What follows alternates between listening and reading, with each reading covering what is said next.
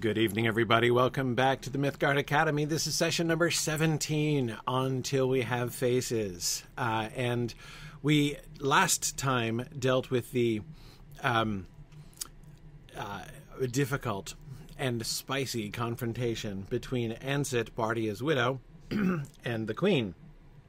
And tonight we are moving on to, it's the beginning of the next stage of her divine surgery, as she calls it. The first stage was writing the book itself.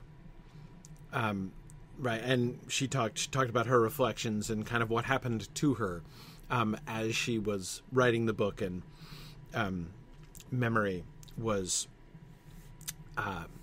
playing the dictator with her. And then we had these revelations that came through interactions with people, culminating with the death of Bardia and the confrontation with Ansit, the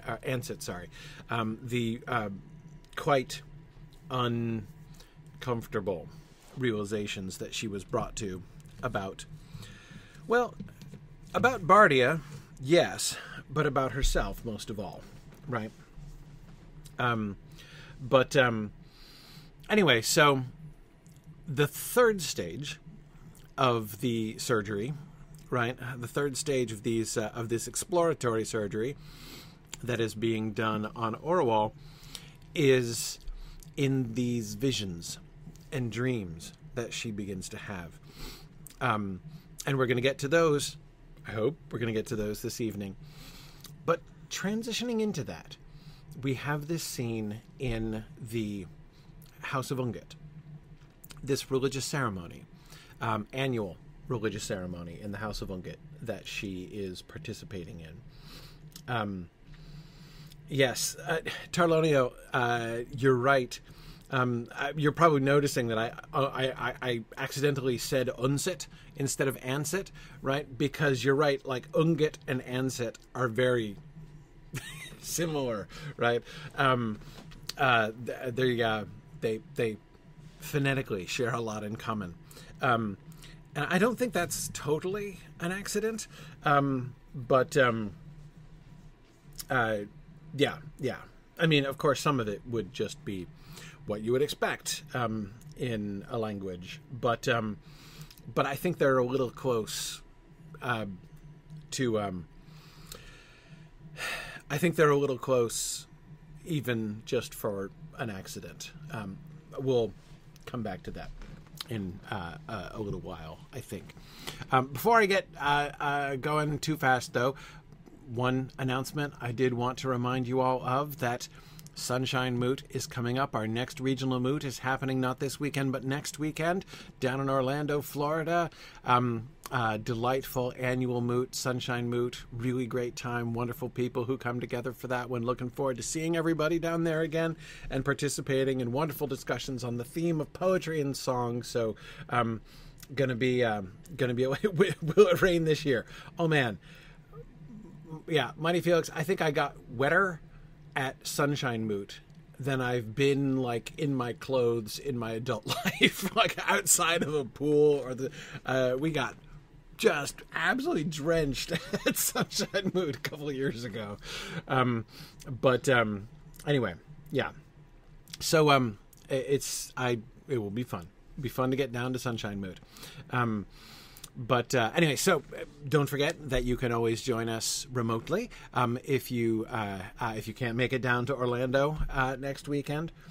Then I hope that you will consider joining us in hybrid fashion, which will get you access to all of the recordings of the whole proceedings as well. So anyway, that is so. The delightful gathering that is Sunshine Moot is coming up very soon. And I know I am very much looking forward to that, and I invite you all to join us there. If you are interested, go to blackberry.signumuniversity.org, and you will find in the events section the registration place for Sunshine Moot and all of our other upcoming moots. All right. Let us get back into the text here. First, her reflections. So we got right up through the end of the conversation with Ansett, which really sort of ended with Orual contemplating torturing Ansett to death, right? That moment when she quoted her father, "It is enough," right? Said exactly what her father would have said in probably a very similar tone to how her father would have said it, and seriously contemplated having Ansett tortured to death, even though she realized that it would almost certainly lose her the loyalty of Bardia's son and all of that. She doesn't do it, right? But she is strongly tempted to do it. Now those divine surgeons had me tied down and were at work. My anger protected me only for a short time. Anger wearies itself out, and truth comes in. For it was all true, truer than Ansett could know. I had rejoiced when there was oppressive work, had heaped up needless work to keep him late at the palace, plied him with questions for the mere pleasure of hearing his voice.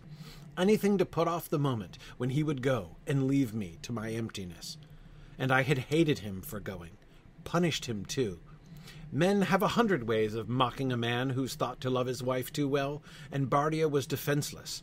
Everyone knew he'd married an undowered girl, and Ansett boasted that she'd no need, like most, to seek out the ugliest girls in the slave market for her household. I never mocked him myself, but I had endless slights and contrivances behind my veil for pushing the talk in such directions as I knew would make others mock him.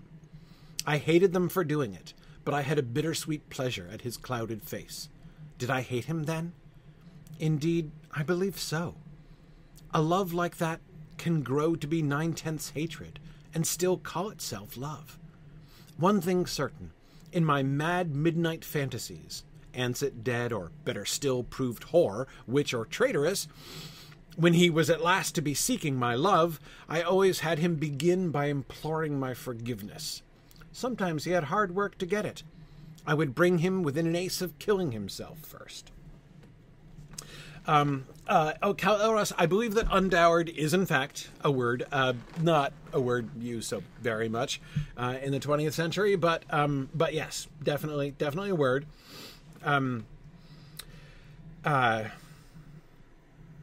Yes. Okay.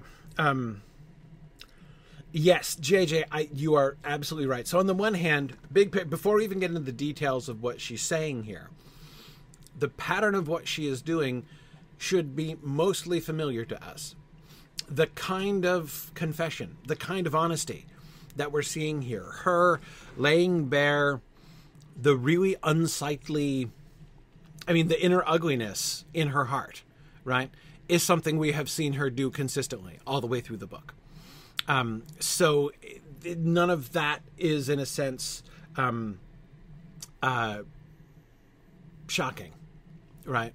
That she would do this kind of thing, that she would both come to this conclusion, for it was true, truer than Ansett could know, and that she would then go on to explain even the things which most of us would cringe to recognize in ourselves. Because, you can see this, right? Even if any of us found ourselves in a situation like this, and many of us may have been in situations where we were attracted to or in love with someone that we could not have, right? And yet had contact with. And perhaps we would confess that, though even that is something we often are not honest with about ourselves, right, to ourselves. But even if we were honest about that, and even if we were honest about the fact that we were acting selfishly when we were acting towards that person in the way that she admits it, to then go on and be honest with herself and with us about the fact, about how her love was not only selfish love, but the way in which it turned out to almost to hatred, right? The pettiness of the actions that she's confessing. At least I know in myself, any actions of that kind, like what she describes about never mocking him herself, but using sleights and contrivances for pushing the talk in such directions as would make others mock him, that is exactly the kind of thing that it is super easy to hide even from yourself, right? I mean, notice she goes on to say, I hated them for doing it, but I had bittersweet pleasure at his clouded face. Because you don't have to face the second half of that, the bittersweet pleasure, because you can hide behind the former. I hated them for doing it. Oh, yes, it always bothered me when people would make fun of Bardia. And you tell yourself that enough that you don't notice the other half, and you don't even notice what you're doing, right? Anyway, like, this is one thing that I think is a risk. It's a risk of the way that Lewis has Orwell narrating this book, is that she is so honest. It's easy for us to be even harsher with her. To be really, really harsh with her. To be completely disgusted by the things that she confesses. But I'm going to take a risk here and say, if we are really, really disgusted by how she acts, like if you feel an irrational repulsion to what Orwell confesses about herself, I wonder if it might be the things she's confessing might be hitting close to home. With you, I mean, right? Because I'm pretty convinced that the kinds of things that she's describing here are things that we do. Maybe not in this case, maybe not of this kind. Eric, it's exactly it. I do think that Orwell is the mirror for all of us. And I think that it is both why we get really uncomfortable with her, but also, as I was mentioning, we still cheer for her as well, right? I think it's the really risky thing that Lewis has done.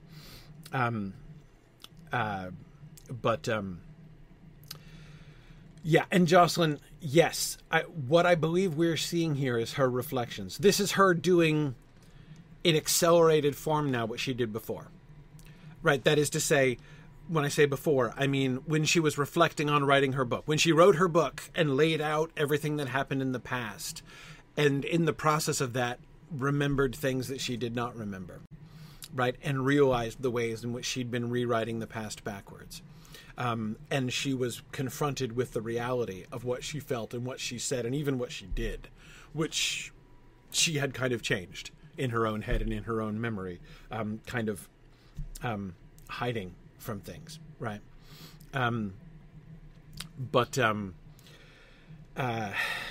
Anyway, so she had that experience, right, where she realized upon writing it that the things that she had thought and said and done in years past were not what they really had been. She hadn't been honest with herself at the time, right? And so we see her now, I think, doing the same thing, but in much more accelerated fashion. She is now, like, the day after, she is so angry with Unsit that she wants to literally to torture her to death, right? She is recognizing that Ansett was right, that it was all true, truer than Ansett could know, that, like, Ansett hadn't even done justice to it, right? Because notice what she does here is not just agreeing with Ansett, she's supplementing it, right? Ansett doesn't even realize how true. I mean, Ansett only thinks the Queen was was using him up without thought for him, right? She thought the Queen was only callous, not caring about Bardia, certainly not caring about Ansett, right? And what she's confessing here is like, no, actually, I was worse than that. It's not just that I worked him hard, really, like, unrelentingly. It's that I had heaped up needless work just to keep him laid at the palace. All those things that Ansit was complaining of, I didn't just do them, I contrived at them. Right? I did that on purpose. Yeah. So,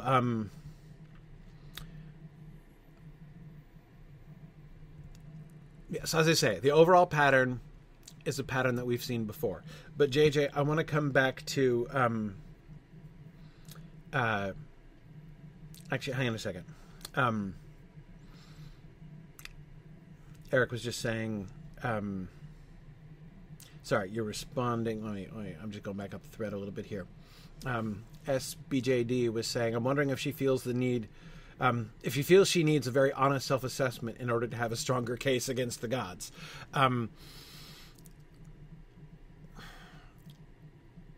She said that essentially, right? She was explaining when she, like, in those moments when she, like, caught herself being honest, like, you could tell even, like, while she was narrating in the moment, right? In the moment of narration, not in the moment of reflecting on that narration afterwards, right? But in the moment of narration, when she was aware that she was oversharing, right? Remember, there were those moments, and she would say things like, you know, since I'm putting my charge against the gods, I'm not going to hold anything back. Remember, there were a couple times where she kind of interjected that sort of idea. So it sort of started with that, right?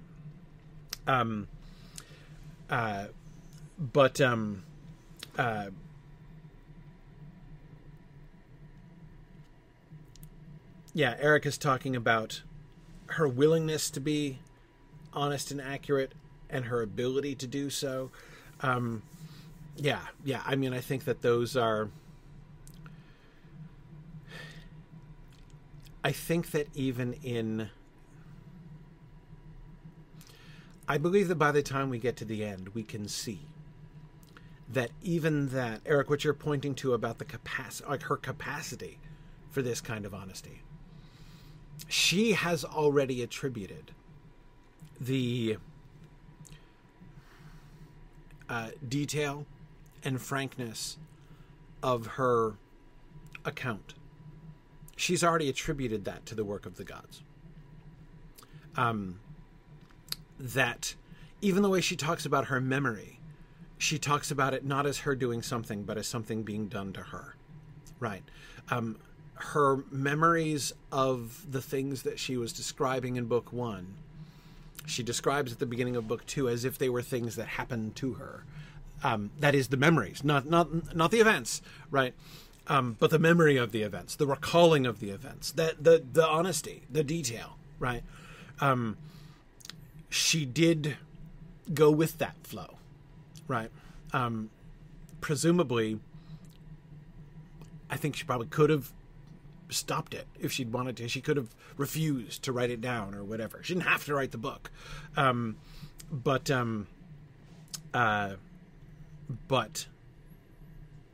I think that there is something supernatural, divine, in the detail of the memory. These are all... she's being shown these things. And there's a continuity, I think, that we can see between... and she'll talk about this a little bit, between those moments when she is writing the book, including the first, couple chapters of book 2, or most of them anyway, when she's writing about things that happened in her experience and her reflections on those things, right? Things that really happened and what she really thought at the time about those things and what she reflects later about those things. And when she starts describing visions and dreams that she has. As I say, there's a kind of continuity there. And I think that that's a really important thing to notice, because remember, one of her main complaints from the beginning has been that the gods don't communicate clearly, right? And communicating in dreams and visions is one of the things she accuses them of, right? What use is that? if they won't speak clearly, but they'll only say cryptic things in dreams and visions and whatever, right? That scarcely counts. It just makes it worse.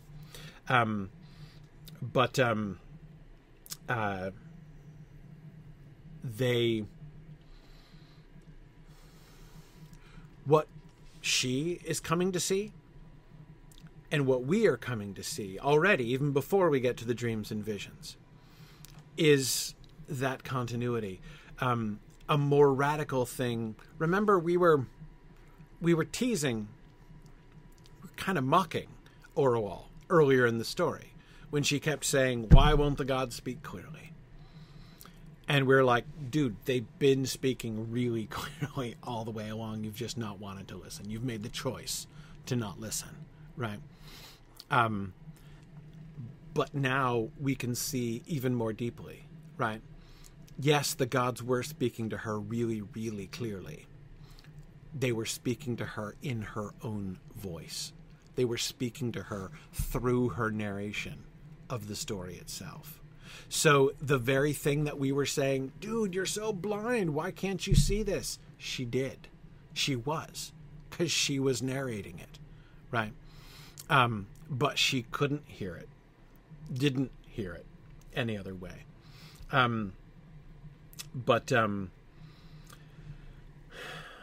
Okay. All right. So, but more here. I don't want to lose. JJ made a really good point earlier on, which I don't want to leave. I was saying that the overall pattern here is very similar to what we have seen her do before. But there's a difference. One sort of fine distinction we've already seen. That is that she is already learning the lesson from the events, not just from writing about the events years later. Right? As I say, the process is kind of accelerating here. That's one thing that we can notice that's different about it. But the other thing that we can notice is that realization, which is such a big deal for her. Did I hate him then? Indeed, I believe so. A love like that can grow to be 9/10 hatred and still call itself love. How huge is that, right? We've been noticing that for a long time, haven't we? Right? I mean, we were saying that. It was very clear. Like, her own narrative made that very, very clear back in the Psyche conversations, right?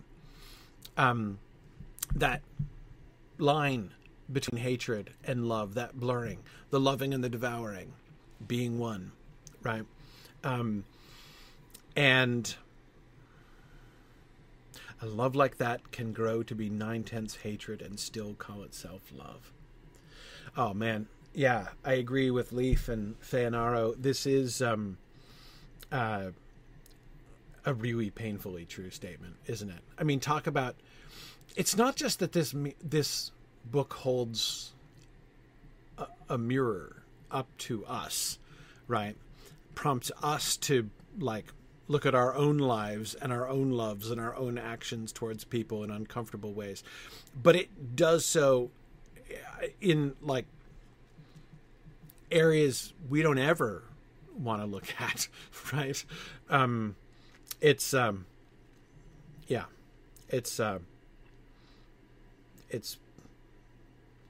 tough book. It's a tough book.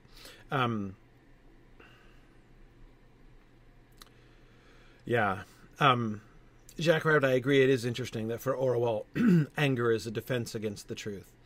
I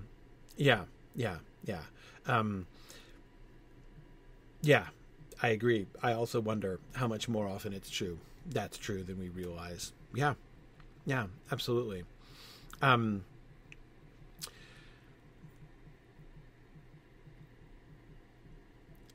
But again, JJ's point was, it's not only that she is coming to these painful self-realizations sooner. It's also that she has come now further than we've ever seen her come. To realize, I mean, in years, she never, I don't think she has still to this point in the book said or acknowledged that her love of Psyche had become 9/10 hatred.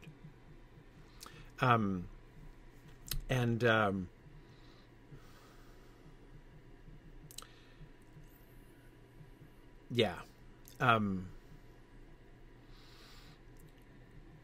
So this is a really important realization. It's still not 100% there. That is, it's not obvious that she's yet fully applying this back to Psyche, but it might be, well, I was going to say it might be unstated, it might be implicit, but Orwell doesn't usually leave stuff unstated, right?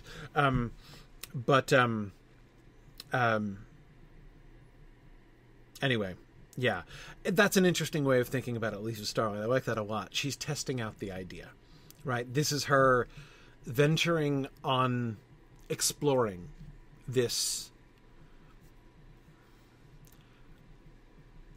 frontier between hate and love, because she has never even at her really honest, was not completely willing, right, to go here.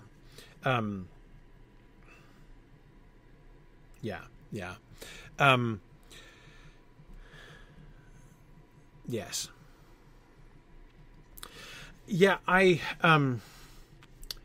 Sharon, I'm very sympathetic to that observation. There are ways that Lewis is cutting through to motivations of the heart that are so feminine that I think we are seeing the influence of his wife in this book. Yes.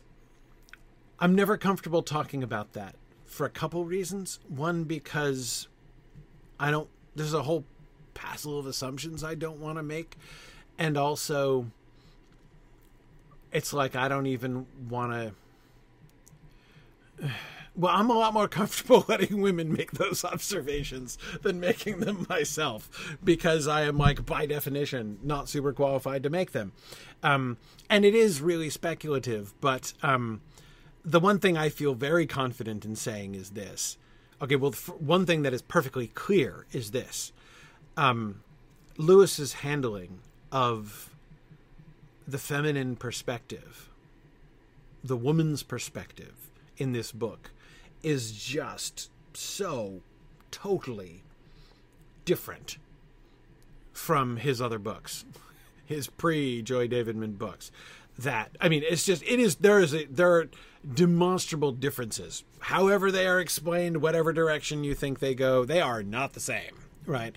So that's one thing that I think is very, very clear. The second thing, again, that's a fuzzy observation, but I don't think it would be hard to defend if I were pushed. The other thing that I would say is just that it strikes me as a book it's hard to imagine Lewis even trying to write, much less succeeding in the way that he's doing. If he were still the lifelong bachelor that he had been, a few years before. Again, as for like how involved Joy Davidman is in this, like how, active, I don't know. I don't know enough about that to have a strong opinion on that. It's a kind of speculation that I don't find really fruitful. But standing back and saying, holding a book like That Hideous Strength in one hand until we have faces in the other hand, and just saying, wow, that I am willing to do. Right.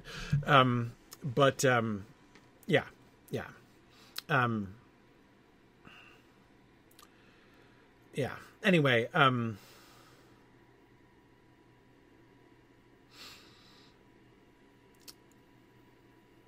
right. Okay. Anyway,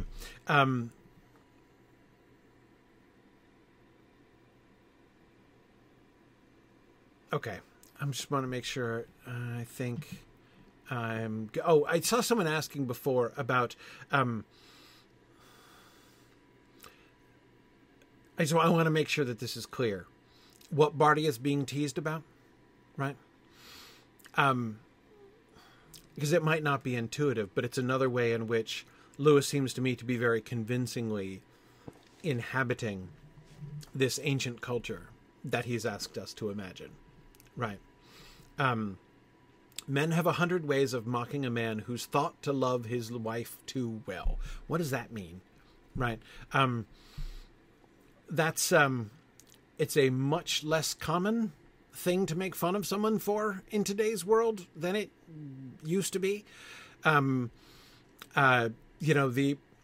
modern ideal is equal partnership, right? I mean, if there's a husband and wife married, the modern ideal is equal partnership between them.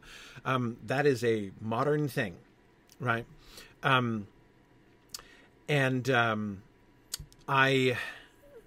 It's in a society which is much more unashamedly, we do still have terms to describe it, right? Like whipped would be the modern term for this, but again, it's not a particularly. I mean, I'm not saying that no one ever criticizes or makes fun of anybody for this sort of thing. It's just not a dominant mode anymore. Because, of course, it is primarily about it's based upon the presumption of male dominance, right?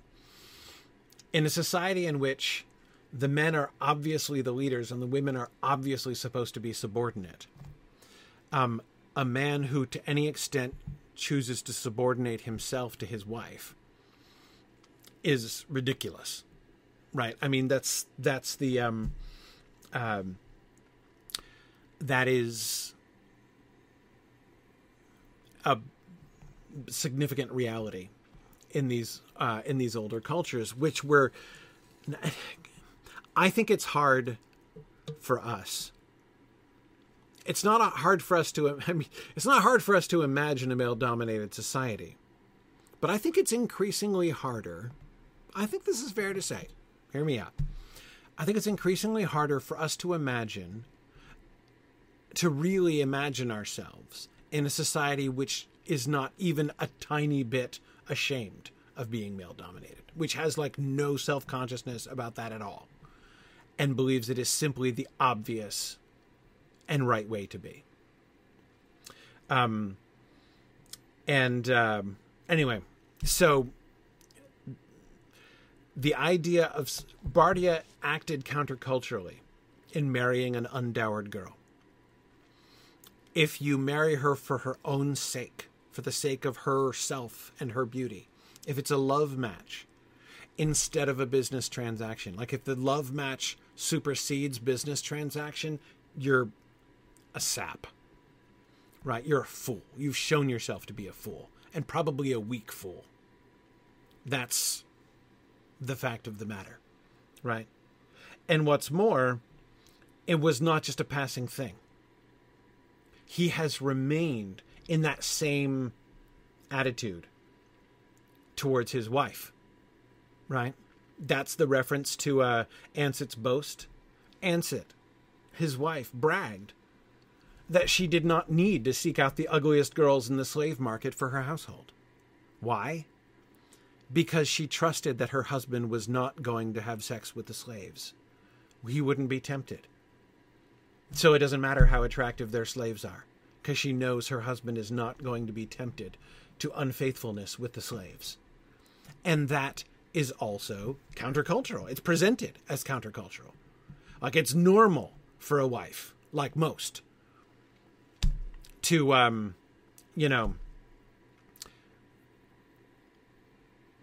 sort of secure their own position by making sure, there's no competition there, right?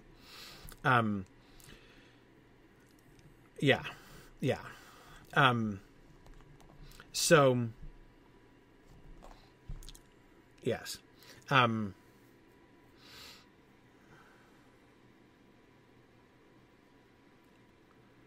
Anyway, yes, Feanaro, that's why Orwell fantasizes about Ansit being proved a whore.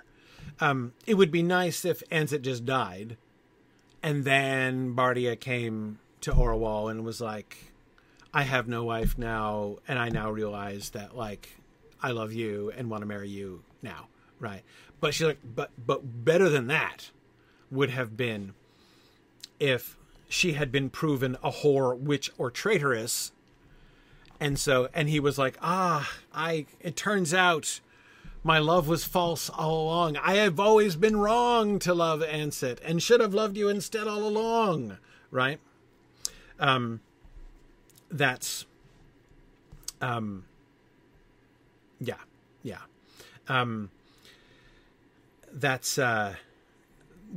was the premise of her fantasies there. Okay. Anyway, I just wanted to be explicit about, make sure we're on the same page about what he's talking about there and what the subject of mockery was. And I agree with Maureen. You said that Lewis makes us love Bardia more for this. Yes, it's very clever how he arranges this, right? In telling us, like, Bardia's secret shame, right? The secret shame that Bardia has is, like, getting mocked for by all the other guys, right? The way in which Bardia is countercultural is in a way that is admirable from our perspective, but is not admirable within the context of their society there. Okay. Keep going. But the result, when all those bitter hours were over, was a strange one. The craving for Bardia was ended. No one will believe this who has not lived long and looked hard, so that he knows how suddenly a passion which has for years been wrapped round the whole heart will dry up and wither. Perhaps in the soul, as in the soil, those growths that show the brightest colours and put forth the most overpowering smell have not always the deepest root. Or perhaps it's age that does it. But most of all, I think, it was this. My love for Bardia, not Bardia himself, had become to me a sickening thing. I had been dragged up and out onto such heights and precipices of truth that I came into an air where it could not live. It stank, a gnawing greed for one to whom I could give nothing, of whom I craved all. Heaven knows how we had tormented him, Ansett and I. For it needs no Oedipus to guess that many and many a night her jealousy of me had welcomed him home late from the palace to a bitter hearth. But when the craving went, nearly all that I called myself went with it. It was as if my whole soul had been one tooth, and now that tooth was drawn. I was a gap, and now I thought I had come to the very bottom, and that the gods could tell me no worse. Oh, man, what a horribly ominous sentence that is, isn't it? Oh, my goodness. Yes. Jocelyn, that's a really interesting connection. The realization is reminiscent of Scarlett's about Ashley Wilkes. Yeah, no, you're right. There have been others who have treated with a similar kind of thing. When you have this one obsession, right? And you've, how she talks about a passion which has for years been wrapped around the whole heart. I love that metaphor there, right? It's not that your whole heart is focused on this. Like, that passion has been smothering your heart, right? Has been holding your own heart in this kind of bondage. And that's what she's talking. And so yes, I do think that I think that From Gone with the Wind is a really good illustration of a similar kind of dynamic. Yeah, I think that's right. But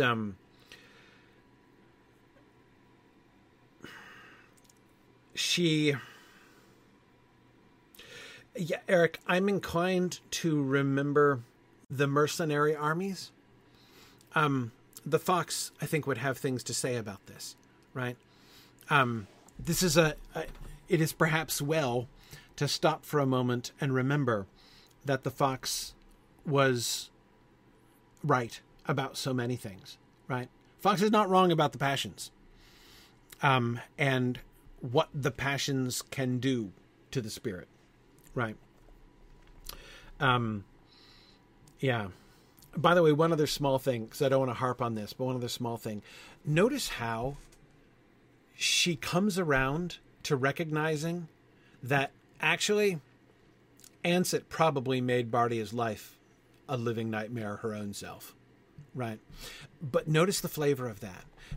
Think how easy it would be, how easy it might have been for Orwell to defend herself with that thought earlier on, right? Oh, well, she thinks I tormented him. I can only imagine what she did to him, right? And the thing is, that would have been easy to do because she wouldn't have been wrong. She's probably right about that, about the bitter hearth to which he was often welcomed home, right? Her insight about that, I think, is probably correct. It needs no Oedipus to determine that. But notice how far she is from doing that. She doesn't use that insight for an iota of self-justification. She doesn't use that even a little bit to deflect from her own, from the rot, the greed, the sickening nature of her love for Bardia, which I'm inclined to put in air quotes, right? That love which she herself had realized had become 9/10 hatred, right? Yes, Dvorak, you're totally right. In saying that, instead of deflecting blame from herself to her rival, what she's doing is exactly as Dvorak says. In that moment, she is finally thinking about the loved one, Bardia, and how he felt. She's thinking about him instead of about herself, finally, right? And she is realizing that heaven knows how we had tormented him, right? Is that a very, very brief, she doesn't dwell on it, right? But it's an acknowledgement of the mind shudders back from thinking about his sufferings in the middle of this, right? Yes. And she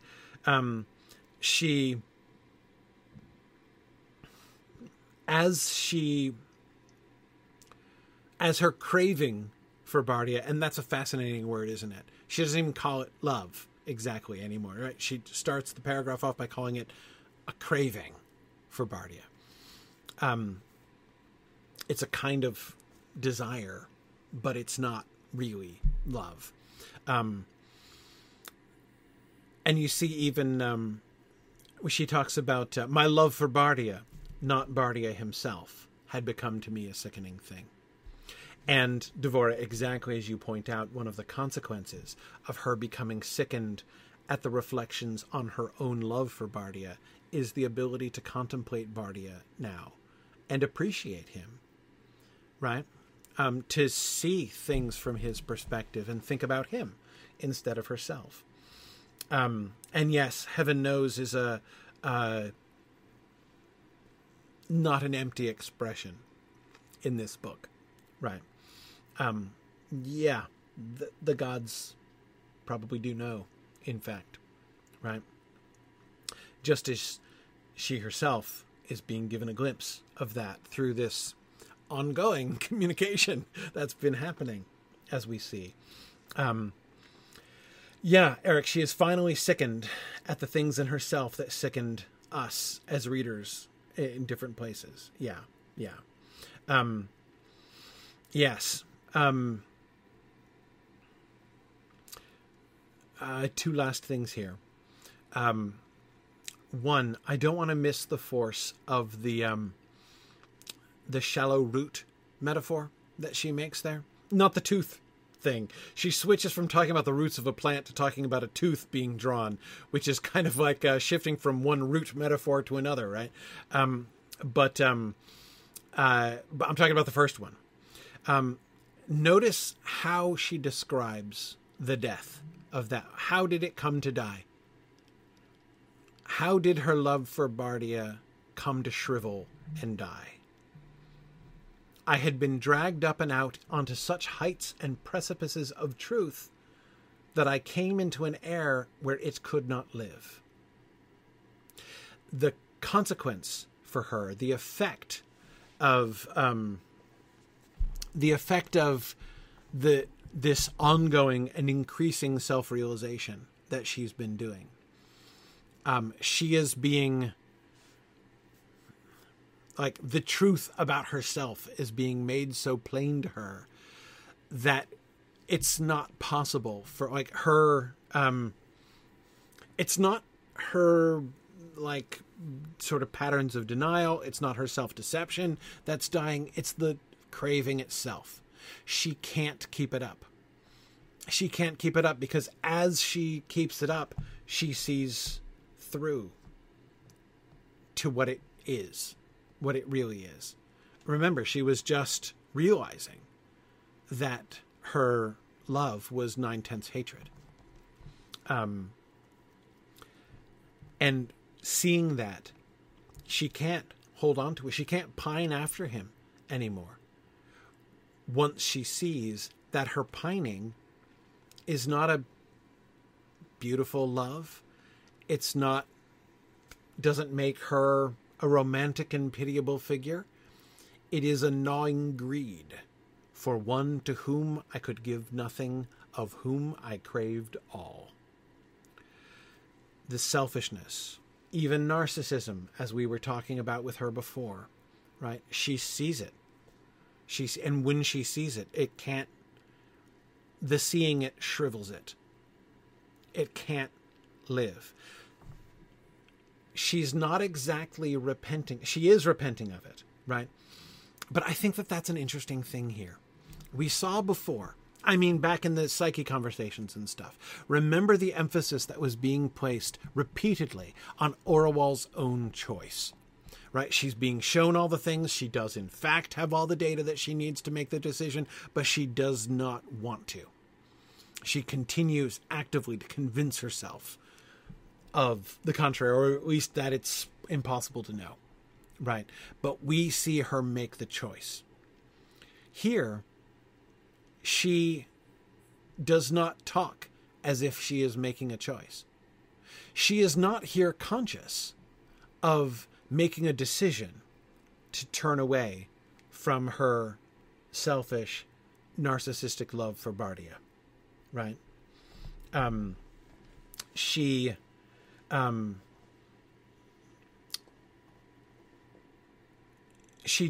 We don't see her coming to a moment where she chooses which way to go. What she describes is what she's seen, what she's learned, right? What has been exposed to her.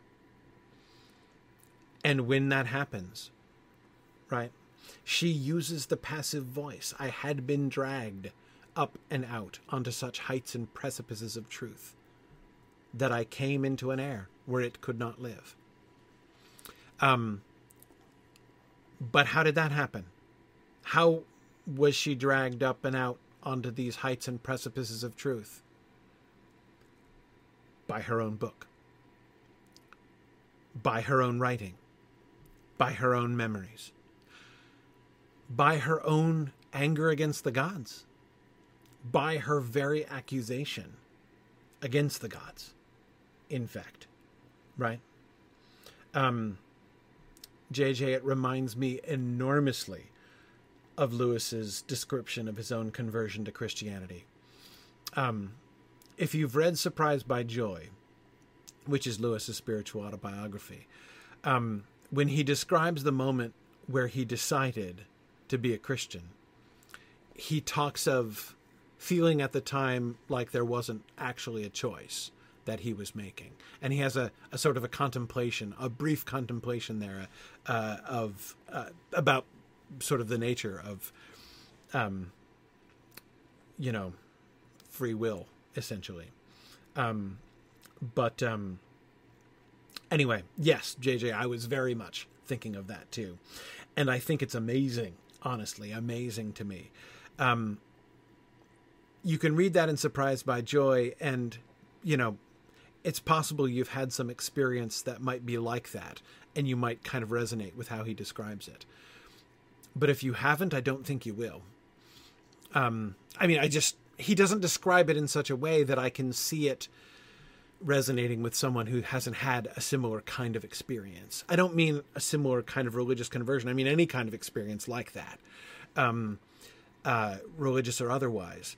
But here, I think in this book, he has done that. He has described what I agree with you, JJ, as a very similar kind of situation. And yet he's done it in a way that, because I myself, I've never had exactly a kind of experience. There's several experiences that Lewis describes in Surprised by Joy that are really not like anything I've ever personally experienced. I'm like interested to read about it, but it's just, I definitely don't don't resonate with it myself, much of it. But I get this, like I hear, Orwell takes me along with her in a very different kind of way.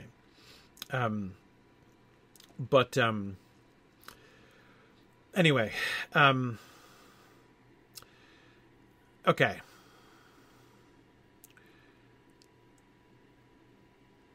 The last thing, the tooth. It was as if, this is such a funny simile. It was as if my whole soul had been one tooth, and now that tooth was drawn. It would be one thing. This would be an easy to understand simile. Anyone who has either a long enough memory to remember this in childhood or has had this experience as an adult, losing a tooth, having a gap in your teeth. It's a very evocative simile, because if you've had that experience, you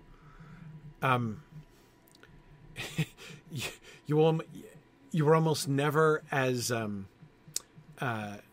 aware of an absence as you will be aware of the gap where the tooth used to be in your mouth, right? It's just like you're constantly reminded of it. It's so distracting. Yes, exactly. It's so distracting.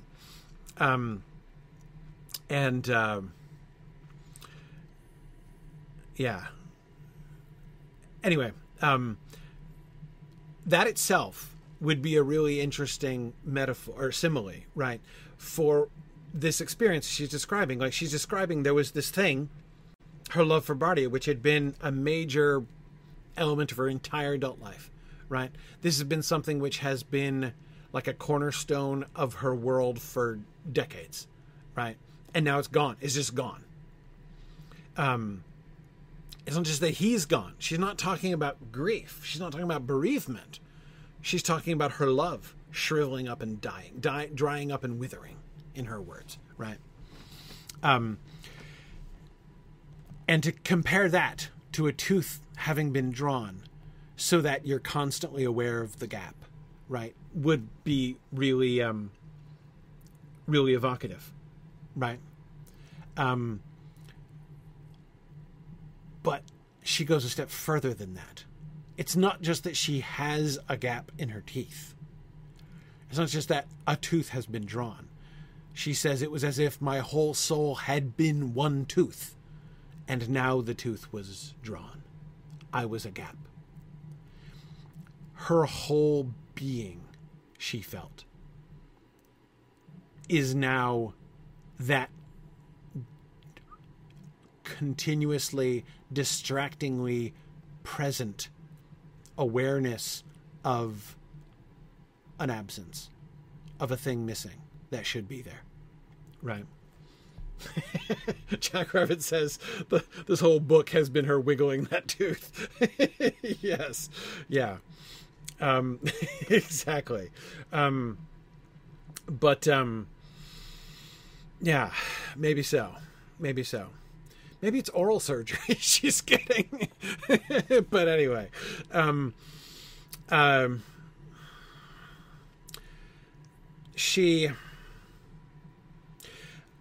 it's more than, the simile is more than just saying she's now completely toothless. Like, it's it's not the same thing to say all of her teeth has been drawn and now she has no teeth, compared with saying her whole soul had been one tooth and now her whole soul is, all that's left of her is a gap. A gap between teeth is different from toothlessness, right? I'm not saying worse or better. I'm just saying different. It's not the same experience. And the simile specifically invokes the sense of the gap, the sense of a hole where something should be, where you expect to find something.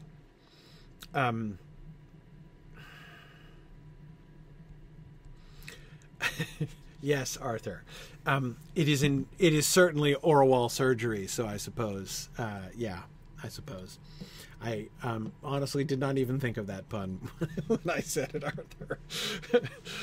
Yes, exactly. Okay. Anyway, so just back to that.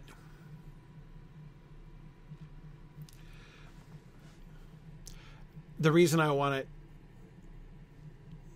to hold on to that simile there for a minute, I think it's important to realize she is not saying, I lost something. She's not just saying I lost something and I don't have it anymore. I was realizing that something is missing from my life. She's not saying those things. She is saying, nearly all that I called myself went with that craving. Her entire construction of herself. Remember, we saw her constructing herself. Remember that? When she was imprisoning Orwell within her womb, and she was unpregnant with Orwell, which was shriveling and dying, and only the queen remained. When she put on her veil, right? When she put on her veil permanently and began to construct this new identity of queen, which was different from Orwell, right? Now, you guys are too much. Sorry, they're doing puns now in the chat room.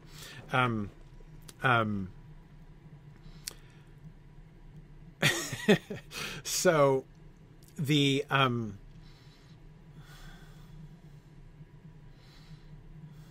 yeah.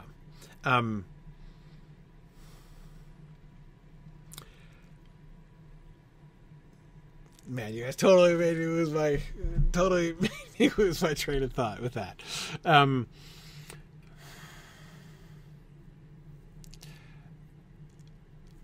Her construction. There we go. That's where I was. The queen, I think, is the tooth that's gone. All that I called myself. That's what she's been calling herself, is the queen, right? Because, wait, does that mean that her whole identity as queen was wrapped up in her twisted love for Bardia? No, not exactly. It doesn't have to mean that in order for this to be true, what she's saying. What it means is that, think about how what Ansett was saying related not only to her relationship with Bardia, but to her identity as queen, to what she was as queen, how she had defined herself as different from her father, right? How she had defined herself as remember when Orwell was stirring in her womb, and when she would hear the sound of the chains, what would she do? Go to the pillar room. Go to the pillar room and work. Right? She would go and queen it for a while and torture herself with queening, just as she tortured Bardia with her queening as well. Yeah. So, yeah. Anyway, we'll see more of this as we go. But I just wanted, I do think that when she talks about this, the thing that's been pulled out, and which which makes her entire being a gap in the teeth, it's the queen that she's lost. And I think we'll see more evidence of this as we move forward. Okay. Now, to the house of Unsit, or to the Unsit, I did it again, of Ungit at last. A few days after I had been with Ansit, came the rite of the year's birth. This is when the priest is shut up in the house of Ungit from sunset, and on the following noon fights his way out and is said to be born. But of course, like all these sacred matters, it is and it is not, so that it was easy for the fox to show its manifold contradictions.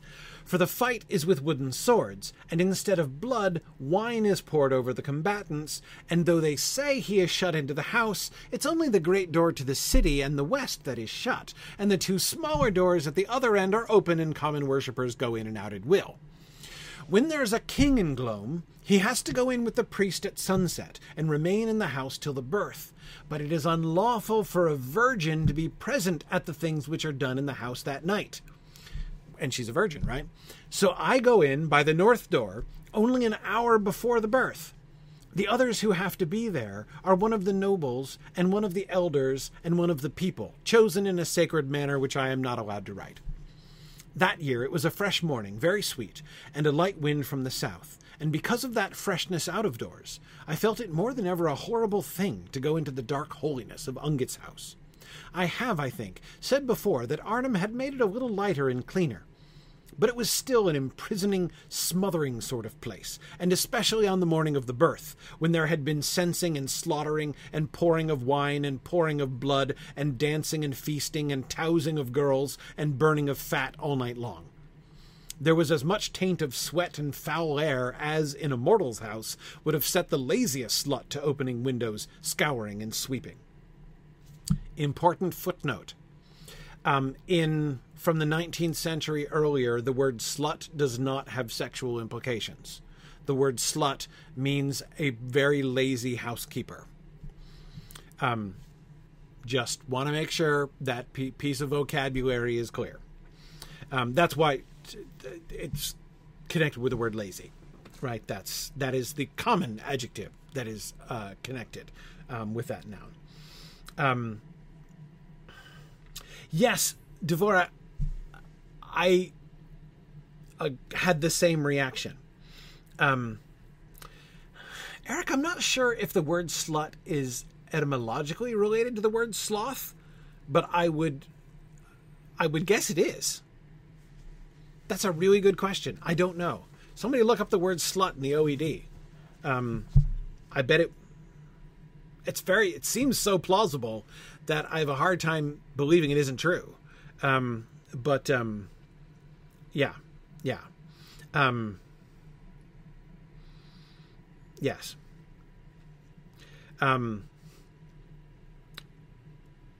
Anyway, okay. Sorry, but going back to Devorah's point. Devorah says it's kind of amazing to me that she complies with the prohibition about writing about the sacred rituals, given how her attitude has been so belligerent of the gods and their ways.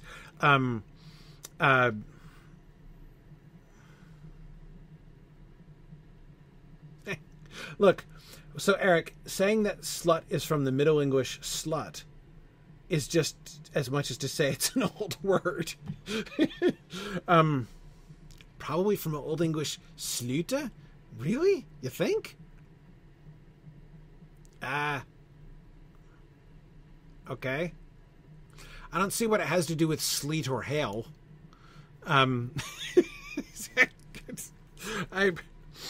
So I admit that I am sometimes skeptical of dictionary entries and things that use the word probably. That is, I always add in my own head, but possibly not, right? So I don't know. That one doesn't feel like it has a massive quantity of authority in my head, but it's very possible that slut and sloth are not in fact connected. Yes, exactly. A Curious Chance says, AKA any Proto-Indo-European word. Yeah, exactly. Like, not fully. I know. I'm not just being like cynical about philology. I'm just saying. Yes, slut does have more to do with slovenliness than laziness, Emily, but it's connected with slovenliness because it is specifically an accusation that is made against someone whose job it is to make sure things aren't slovenly, right? If it is part of your duties to keep things tidy and you don't, that's what a slut is. That is the direction in which the accusation of slut, the label of slut would be labeled. And yes, since the keeping the house clean and tidy was the woman's job, then it came to be it's functionally used as an exclusively feminine insult. Which I assume is how it came in the 20th century to be a sexual insult, because almost all insults against women seem to gravitate towards sexuality, which I think tells you more about men than women, but in any case. Anyhow, I'm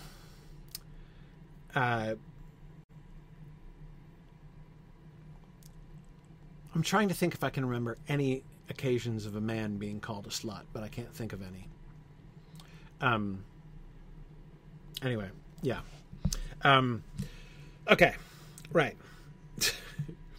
Never mind. Okay, anyway, sorry. I don't want to get off on a whole side trail. I just wanted to make sure, because I that word I know can be kind of alarming in a modern context, especially and perhaps confusing under the circumstances, because in this paragraph she's also literally talking about prostitution.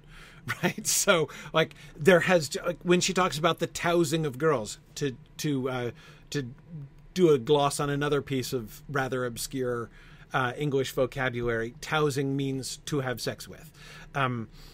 So she's talking about men having sex with the temple prostitutes, Ungit's girls in the night. So that's what she is referring to. And it is one of the many things which has contributed to the taint of sweat and foul air in the house of Ungit on this day. Okay. Anyway,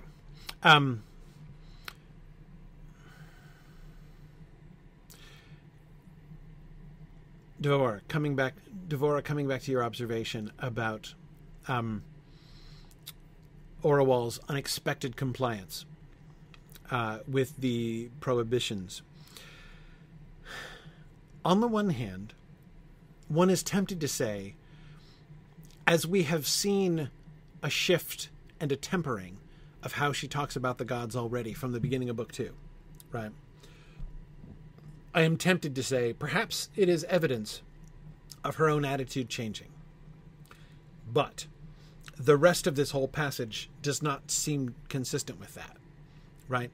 She is speaking throughout, especially in that last paragraph, with open skepticism about this sacred ritual.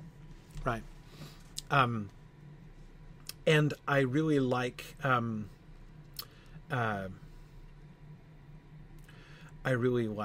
the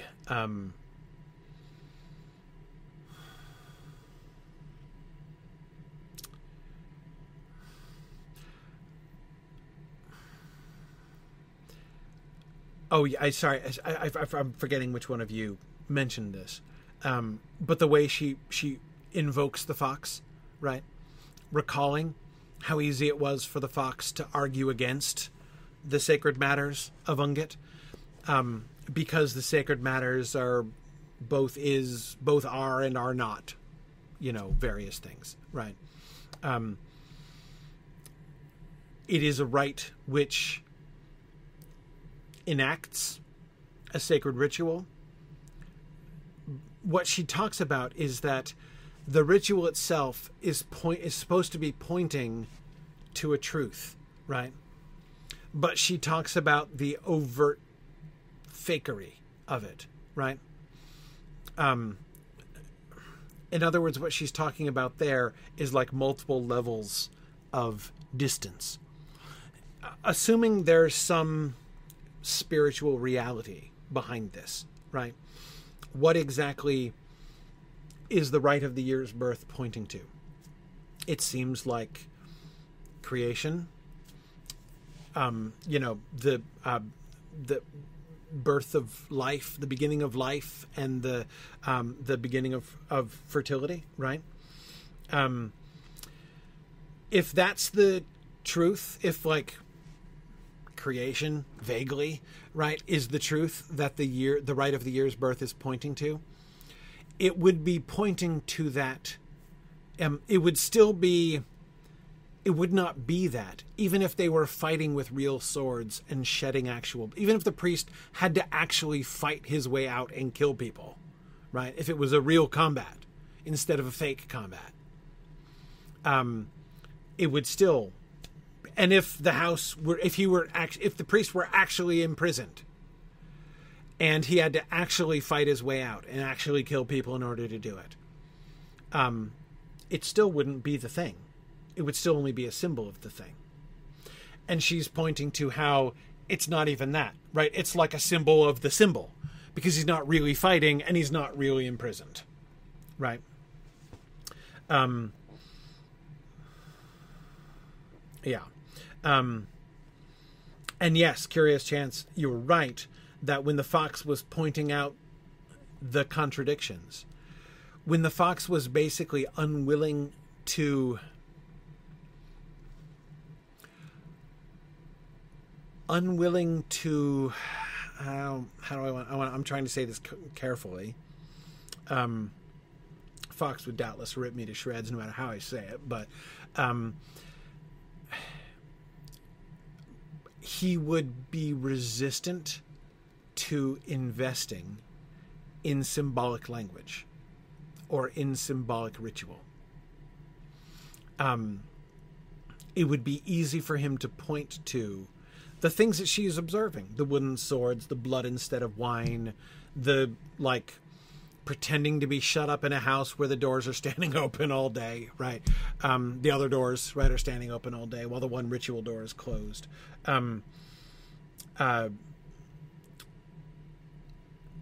Yes, Curious Chance, exactly. He was unwilling to sit with mystery. He insisted that everything be spelled out, and that when it was all spelled out, it was all clear and consistent, right? And Orwell felt, even young Orwell felt, that that was a weak position, and he could never win an argument against the priest of Ungit.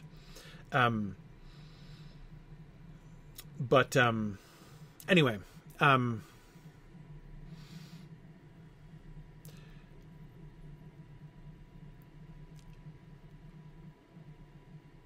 as far as her compliance,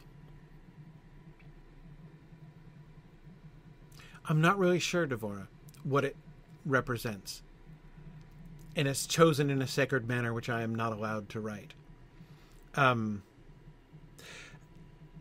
have one theory, Devora. And my theory is, given the overall tone of this section, again, in this section, she's making fun of this. She's mocking it. I mean, she's back to describing the holiness of the House of Ungit, which mercifully, in her opinion, is slightly less holy than it used to be, right? Less dark and less smothering than it once was. But still, right? The way that she describes the rituals that are being performed, all the things that she talks about. Censing, meaning the waving of incense around, right? The waving of incense, the slaying of sacrificial animals, the pouring out of wine, the pouring out of blood in sacrifice, the dancing, and the tousing of girls, right? The having sex with the temple prostitutes in the house of the fertility goddess, and the burning of fat. All of these things are sacred rituals, part of sacred rituals, very common parts of sacred rituals across many ancient cultures. And she even the words that she chooses, words like slaughtering and tousing, right, are slighting. And her response to all of this, rather than think about those rituals and what those rituals might mean or point to or anything like that, right, all she's talking about is like the stink, right? There was such a taint of sweat and foul air, as an immortal's house would have set the laziest slut to opening windows, scouring and sweeping, right? It was horrible in there.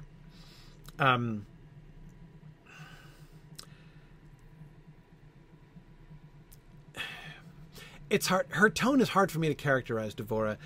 I don't disagree with you. Devora is saying that I don't read this as her mocking it directly. Rather, she's remembering the way that the fox mocked it. I think that's true in the first paragraph. I think the third paragraph is her. But I agree with you. Her tone is different than it would have been in chapter 5 of the book. And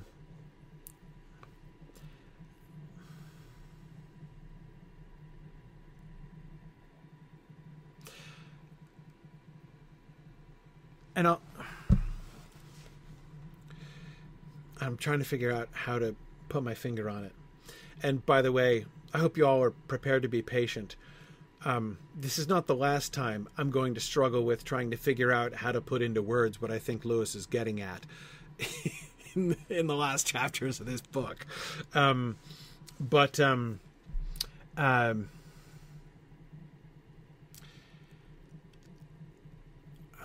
Yeah.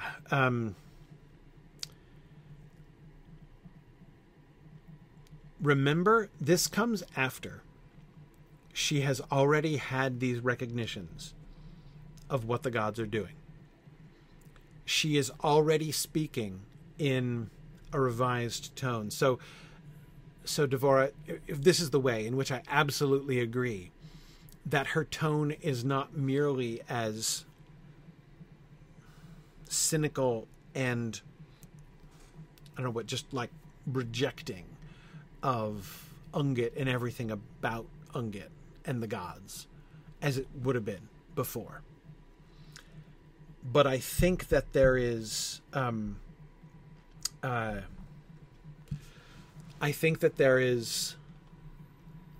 still an important distance. She's describing a distance, right? She met the god of the mountain on the mountain.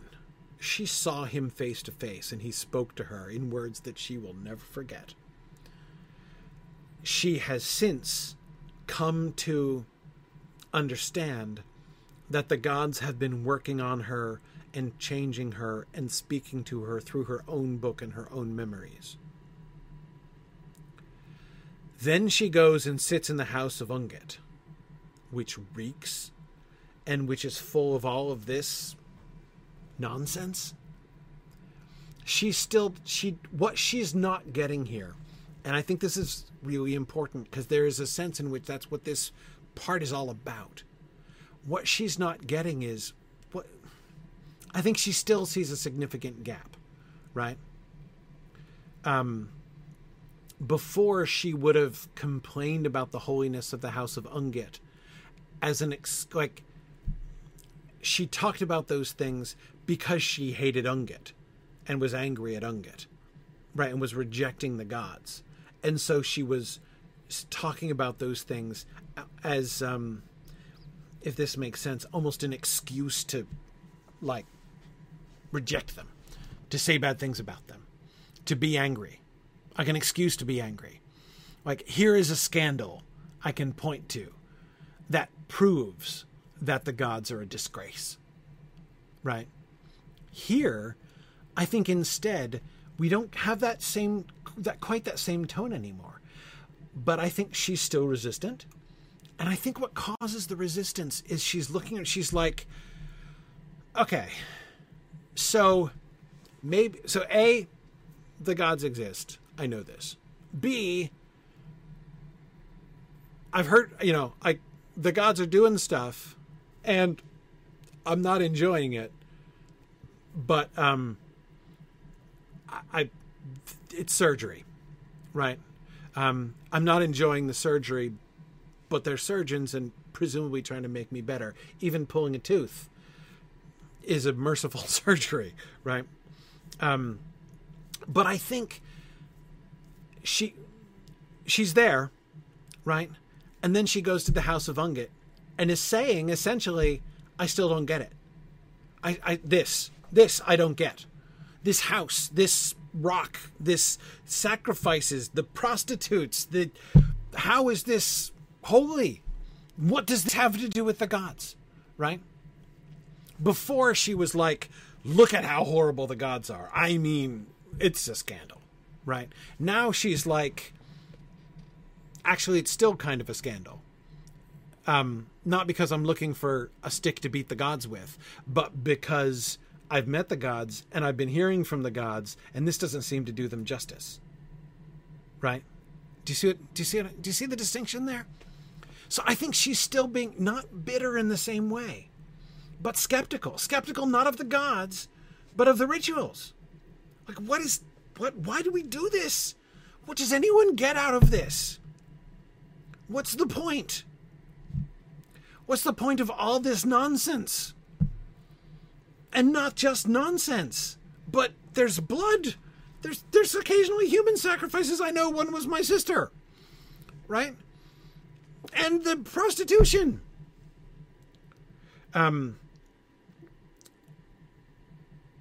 Yeah. So she's looking around and she's like, "This, I still don't get. This still makes no sense to me." Right. One last thing before we leave this, the virginity thing. It's still an issue, right? Every year, the House of Ungit casts her virginity in her face, as she accused Psyche of doing, right? She is a kind of outsider here, because it's unlawful for a virgin to be present at the things that are done in the house that night. She is not allowed to see. She doesn't understand the ritual, but she is distanced from it. And I think that that's important. Orual's virginity is not the most comfortable of running motifs in this book to talk about, but it's definitely important. It definitely is a running motif in this story. And I think, and at several places, right? Yes, Corey, I agree with you. It does make you wonder how they hashed out the compromise, right? Because clearly when she became queen, they were in a pickle. Because on the one hand, the king has, the ruler of Glome has an important role to play in the sacred ritual, but you can't be a virgin, right? And here she is, the virgin queen, for the first time ever. It's not a thing before. There's no procedures for this, so yeah, they clearly had to figure something out, right? But even that, Corey, right, I think is possibly an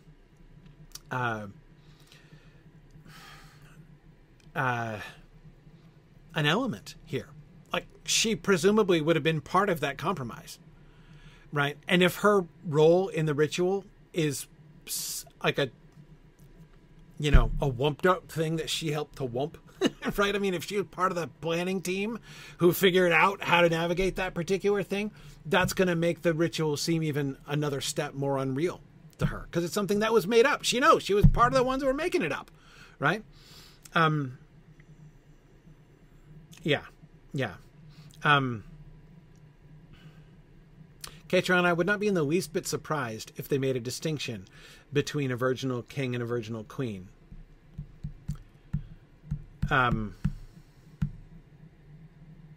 Yeah, I probably shouldn't speculate, but yes, you're probably right. Okay, my one speculation is that they would probably think that the virginal king problem is an easily solved problem, whereas the virginal queen problem is not. I mean, there are a bunch of prostitutes right there, after all, right? If that were a problem, I think there are easier solutions. They would have thought that the solutions might have been a bit easier for a virginal king than a virginal queen, is my guess. But anyway, But yeah. Anyhow. Okay. Let's keep going. Let's keep going. Leaf, I love it. I think Leaf is going to keep inserting T.S. Eliot quotes in the chat until I relent and talk about T.S. Eliot. I hear you, man. I hear you. Okay. All right. I came and sat on the flat stone, which is my place, opposite the sacred stone, which is Ungit herself, the new woman-shaped image a little on my left. Arnhem's seat was on my right. He was in his mask, of course, nodding with weariness. They were beating the drums, but not loud, and otherwise there was silence. I saw the terrible girls sitting in rows down both sides of the house, each cross-legged at the door of her cell. Thus they sat, year after year, and usually barren after a few seasons, till they turned into the toothless crones who were hobbling about the floor, tending fires and sweeping. Sometimes, after a swift glance round, stooping as suddenly as a bird to pick up a coin or a half-gnawed bone and hide it in their gowns. And I thought how the seed of men that might have gone to make hardy boys and fruitful girls was drained into that house, and nothing given back, and how the silver that men had earned hard and needed was also drained in there, and nothing given back, and how the girls themselves were devoured and were given nothing back.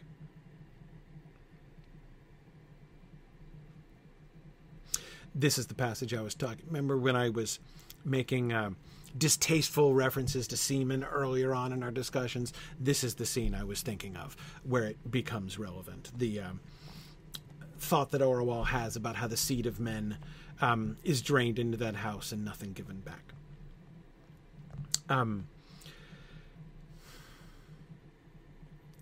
Again, we see her focus on the scandal of this, right? Now, Curious Chance, I hear you. Curious Chance says, nothing given back. What about the rain and the corn? Right? What about the rain and the corn? Oh, that is such a beautiful observation, Jack Rabbit. Give me a minute. We'll come back to that.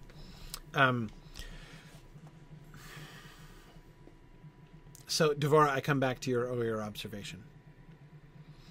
What do we see about Orwell's own attitude towards the gods, like any change in her attitude towards the gods in this? And that wasn't exactly your question, but that's where I took your question. That's the direction I took it, right?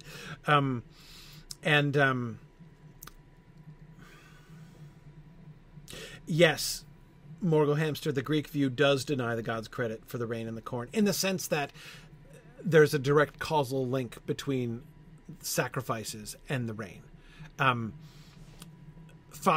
The fox would say that it's all due to the course of nature, which is, of course, a reflection of the divine being. But it's not like you don't bribe the rain into raining by killing a bull, or worse, by killing a human, or your daughter, as it might be, right? That the fox considers a horrible, scandalous, blasphemous idea. Not that the gods cause rain, in some sense, but that they can be bought in this way.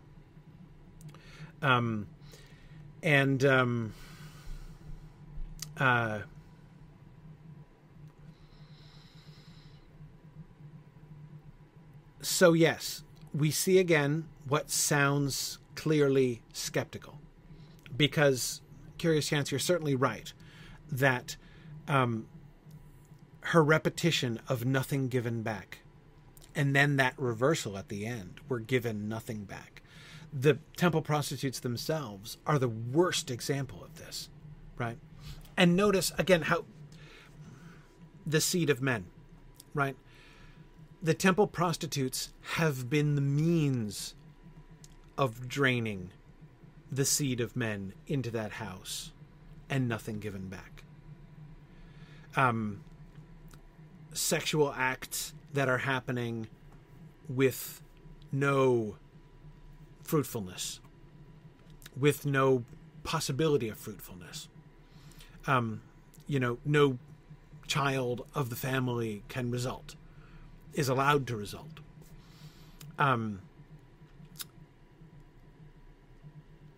The seed of men is gone into the house, and the temple prostitutes are the means for that. They are the mechanism of that.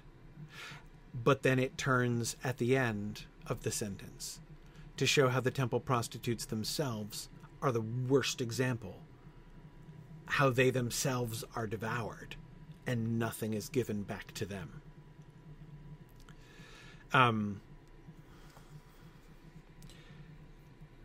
Morgul Hamster, I don't remember. So her reference to the fact that the temple prostitutes are usually barren after a few seasons suggests that they are not barren from day one, and that temple prostitutes becoming pregnant and giving birth happens. That seems to be something that's accepted by her.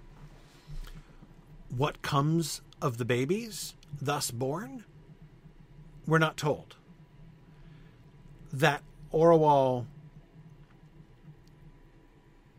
says that the seed of men might have gone to make hardy boys and fruitful girls, and didn't, suggests to me pretty clearly that whatever does happen to babies conceived in the temple, they're not out there being hardy boys and fruitful girls, right? I don't know what it means. Are they killed at birth? Are they sold into slavery? I don't know.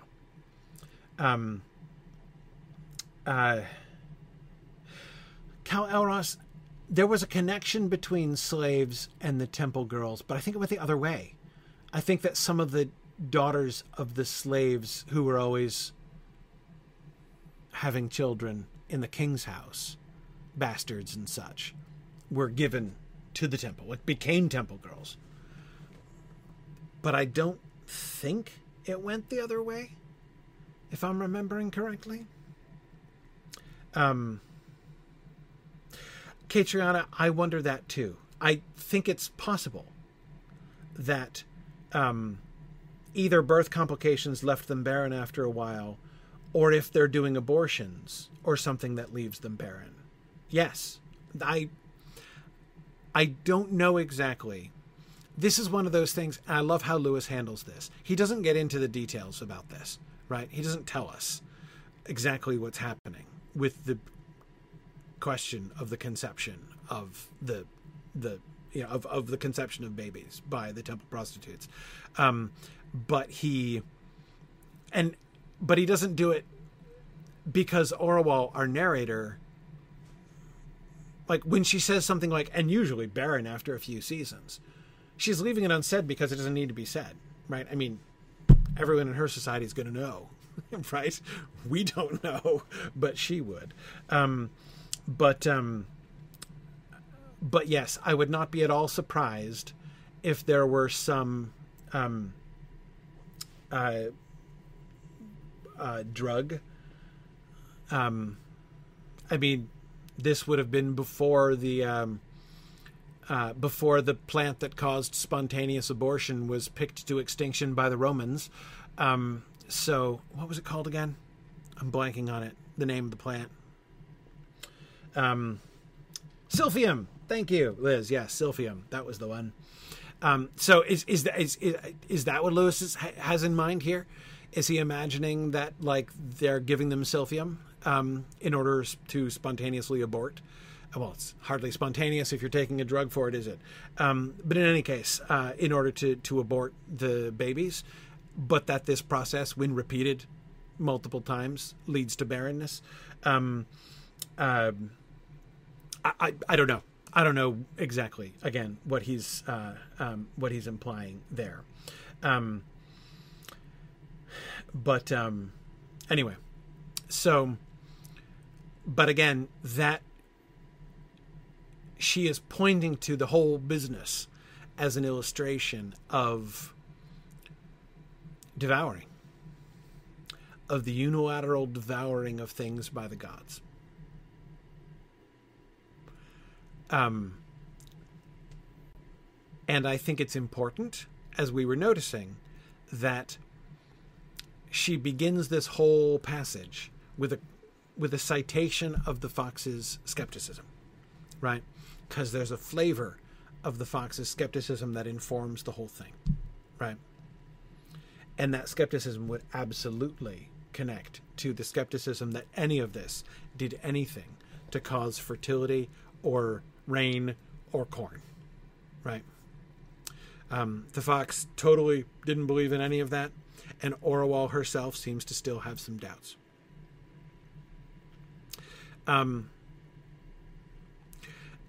Let me therefore qualify. Well, no, let me add another layer, perhaps. I don't take back what I was just saying before about my reading of her sort of revulsion at the inside of the House of Ungit, and her still looking around and saying, like, again, like, I know the gods, there are issues, but, like, this is not getting it done. Like, this does not make sense to me. Even as one who's encountered the gods, this makes no sense to me. Right. This still looks like a serious missing of the point. I think that element is still there. But I think I would go one step further.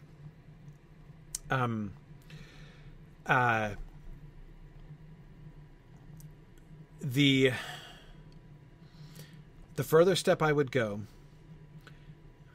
I think that one of the things I believe that we're seeing here in this segment is Orual's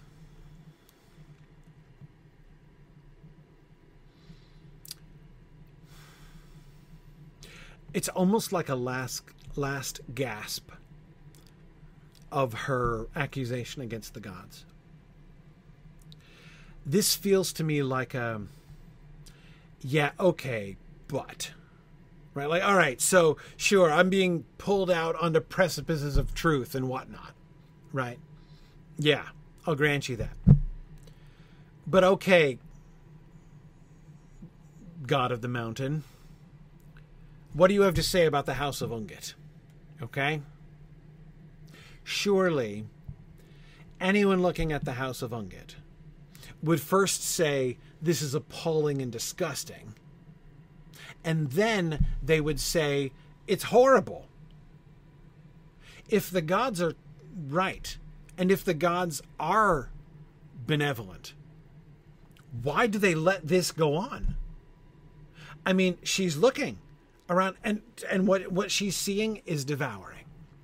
This is not love. This is not blessing. Why, if the gods are true, and if the gods are good, even if their surgery is very painful,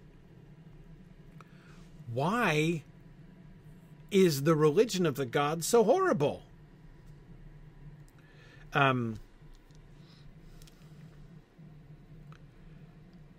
think there's still, so I think there still is an element of, so what do you have to say about that, O God of the Mountain, to this? It's not the same as before. She's not as angry as before, but she's still looking around and saying, look, I can't even with this, right? Last thing, and then we'll go for this week. Jackrabbit, I want to go back to your observation, which is so good. Arnhem and the Queen are sitting next to each other. Arnhem is wearing the bird mask. Remember the bird mask that the old priest used to carry on his chest, which made it look like a bird was emerging from his chest? Which is itself a reenactment of this moment, of the birth of the year, when the priest wearing the bird mask fights his way out of the House of Ungit, which is shaped... What's the shape of the House of Ungit? What does it look like? You remember? She's told us this, but it was only when she was looking down on it as she was going up the mountain. It was just a passing reference. Remember what it looks like? What does it look like? It looks like an egg. Yeah, shaped like it's kind of oblong. It's shaped like an egg. And he's got his bird mask on and he's fighting his way. So you see like level of like symbol of a symbol of a symbol, right? Overlaying each other in the sacred ritual here.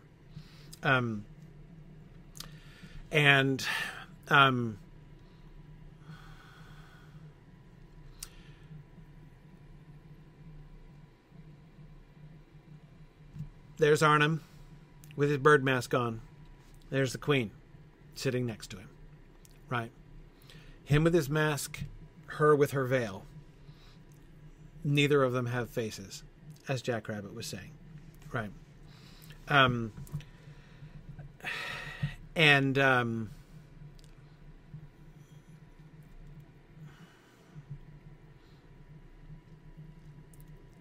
Think about her own recent realizations about her own constructed identity. Her veil was not just a void. To hide her face behind her veil, she found, was not just to be invisible. It was to present a mask. It was to create a whole symbolism of the queen. She not only constructed her own internal identity of the queen, she constructed a whole mythos of the queen in the kingdom and the region roundabout, right? The veiled queen becomes a thing different, other than her, pointing to something else, right? Just as Arnhem's mask is doing. But what has just happened? She has just felt that her whole soul was one tooth which was just pulled. That she is now the gap between the teeth. And that identity was the queen, the mask, the veiled queen. And so there she is, Jackrabbit, sitting next to Arnhem with his mask on. Notice even the reference to the fact of how sleepy Arnhem is, and no wonder. He had a long night, right? He was in his mask, nodding with weariness. She's not paying attention to the mask. She's just thinking about her friend Arnhem. And she's very aware of his humanity, of what he personally is feeling. What she is not doing is entering into the ritual. When he is sitting there with that mask on that day, he is not Arnhem, her friend. He is a symbol of a symbol of a symbol, right? But she doesn't even see that. She is just chatting with her friend Arnhem, right? And I think that's an important... So the likeness, I think, is important. But there's this whole new kind of dynamic to that, which I think we wouldn't have seen before.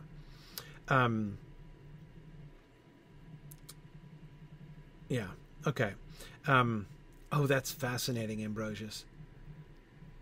She sees him nodding with weariness, as she's seen him many times in her court late at night as they work, thinking about Bardia and Bardia's weariness, and how she worked Bardia until he was so tired he could barely stay awake. And here's Arnhem being devoured in a similar way by his job, right? It's a gentler devouring than what she's seeing when she's looking around at the temple prostitutes, but kind of in the same direction. Yeah. Yeah. She's in Arnhem's court now. Yeah. Well, no, she's in Ungit's court now. Right. This dark and stinky egg is Ungit's pillar room, right? Okay.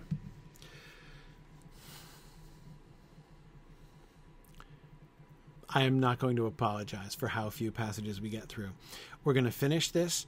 Go back, make sure before next time you reread this chapter It's the second chapter of book 2, which, if I'm remembering correctly, begins with the sequence in Ungit's house, and then through the dream that she has at the end of the chapter.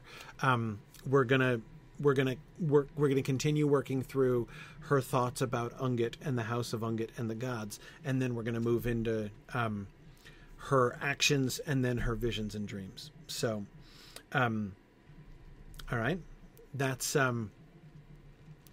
what's going to happen. I should be here next 2 weeks, I believe. So who knows? Maybe within the next fortnight, we'll finish chapter 2. All right. Thanks very much, everybody. I will see you guys next week. Bye now.